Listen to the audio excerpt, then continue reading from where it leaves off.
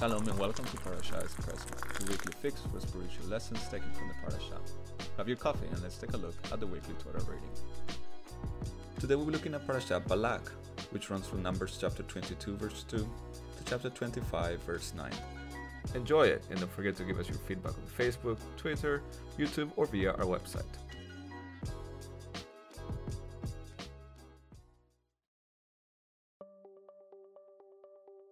I was so busy reading the article on my phone that before I knew it, the train pulled away. I could hardly believe my eyes as I happened to look up to see a train, my train, pulling away from the platform without me on it.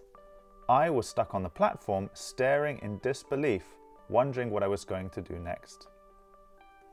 There are some wonderful idioms in the English language, but one of my favorite has to be the saying, "You can't see the wood, or the forest, for the trees."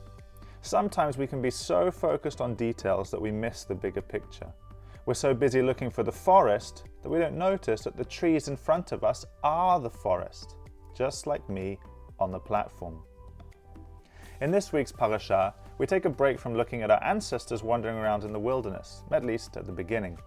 We read that Balak, a foreign king, is worried about this rather large group of people amassed close to his border.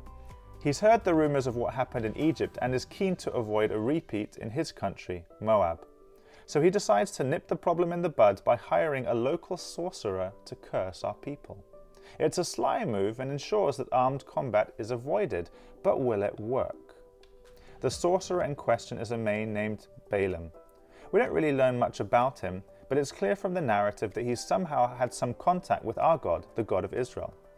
Balak sends dignitaries to Balaam with a reward if he will come and curse the sons of Israel. On the second time, and despite God warning him not to go, Balaam is, we presume, blinded by the money and prestige and decides to go ahead.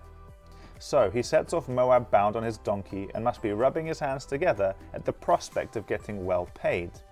But his donkey, his trusted steed, decides to live up to its stereotype and stubbornly refuses to listen to him. First, it decides to go off the road into a field. Then it scrapes Balaam's foot against a wall and finally lays down and refuses to budge. Balaam understandably flies into a rage before we read about one of the bizarrest occurrences in the whole of the Hebrew Bible. Balaam goes to beat his donkey, but suddenly his equine friend starts talking to him. Balaam, rather than being speechless at the words of his donkey, has an incredible exchange with his beast of burden before God finally opens his eyes and he sees an angel standing in the road with a sword in his hand, ready to destroy Balaam for his rebellion. Balaam is penitent and offers to return home, but God tells him to go ahead. He has a different plan now. So often we can find ourselves like Balaam. We can't see the wood for the trees.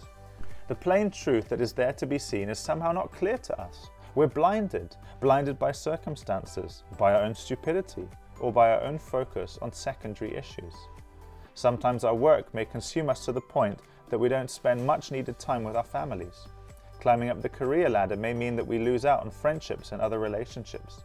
We might become so focused on money that we tread on people just to get ahead, even when at the end of our lives, money and possessions won't help us at all. We may spend our lives on things that give us temporary satisfaction or pleasure, but ultimately don't really satisfy us. We can all be blinded to those things that really matter in life. Thankfully, from time to time, we can experience eye-opening moments. Balaam's donkey episode is his epiphany, and from that time on, he is determined to see things clearly. He goes with the messengers, and Balak leads him up to various mountain peaks from where he can see our people and curse them. Twice, Balaam comes back and instead of cursing our people, blesses them. Balak is understandably furious, but continues in his blind hatred and rejection of the facts and sends Balaam to curse again. Who knows, maybe third time's the charm? Balaam by now realizes that God is never going to curse our people.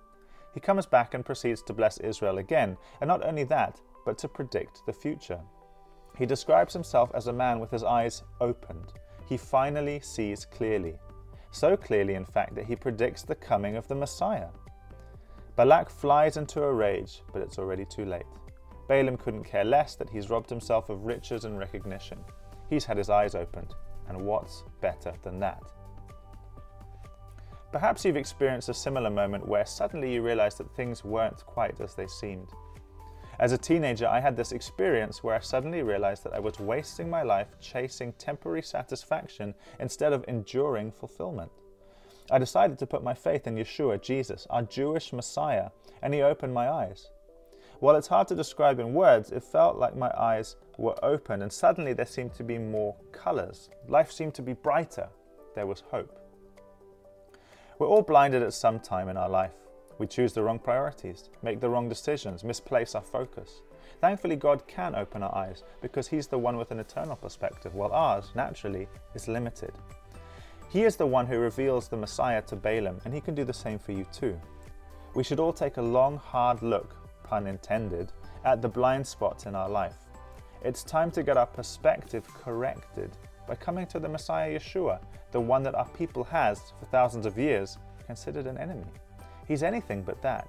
He is the one who can enable us to see clearer than we ever have before. But we have to be willing to discover that. While we might not realize it, he is the wood, the forest that we've been searching for, to borrow the imagery from the famous idiom.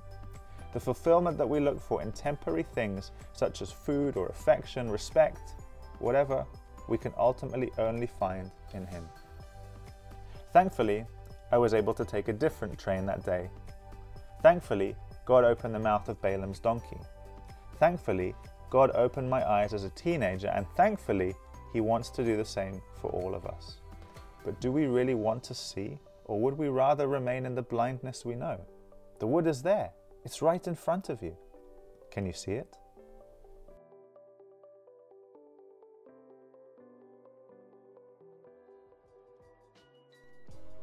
That's it for this episode. We hope you enjoyed our Parasha Espresso. Please don't forget to subscribe to make sure you get the latest episodes. We'd love to hear from you, so please get in touch with us on Facebook, Twitter, YouTube, or via our website at youthenfearjesus.de.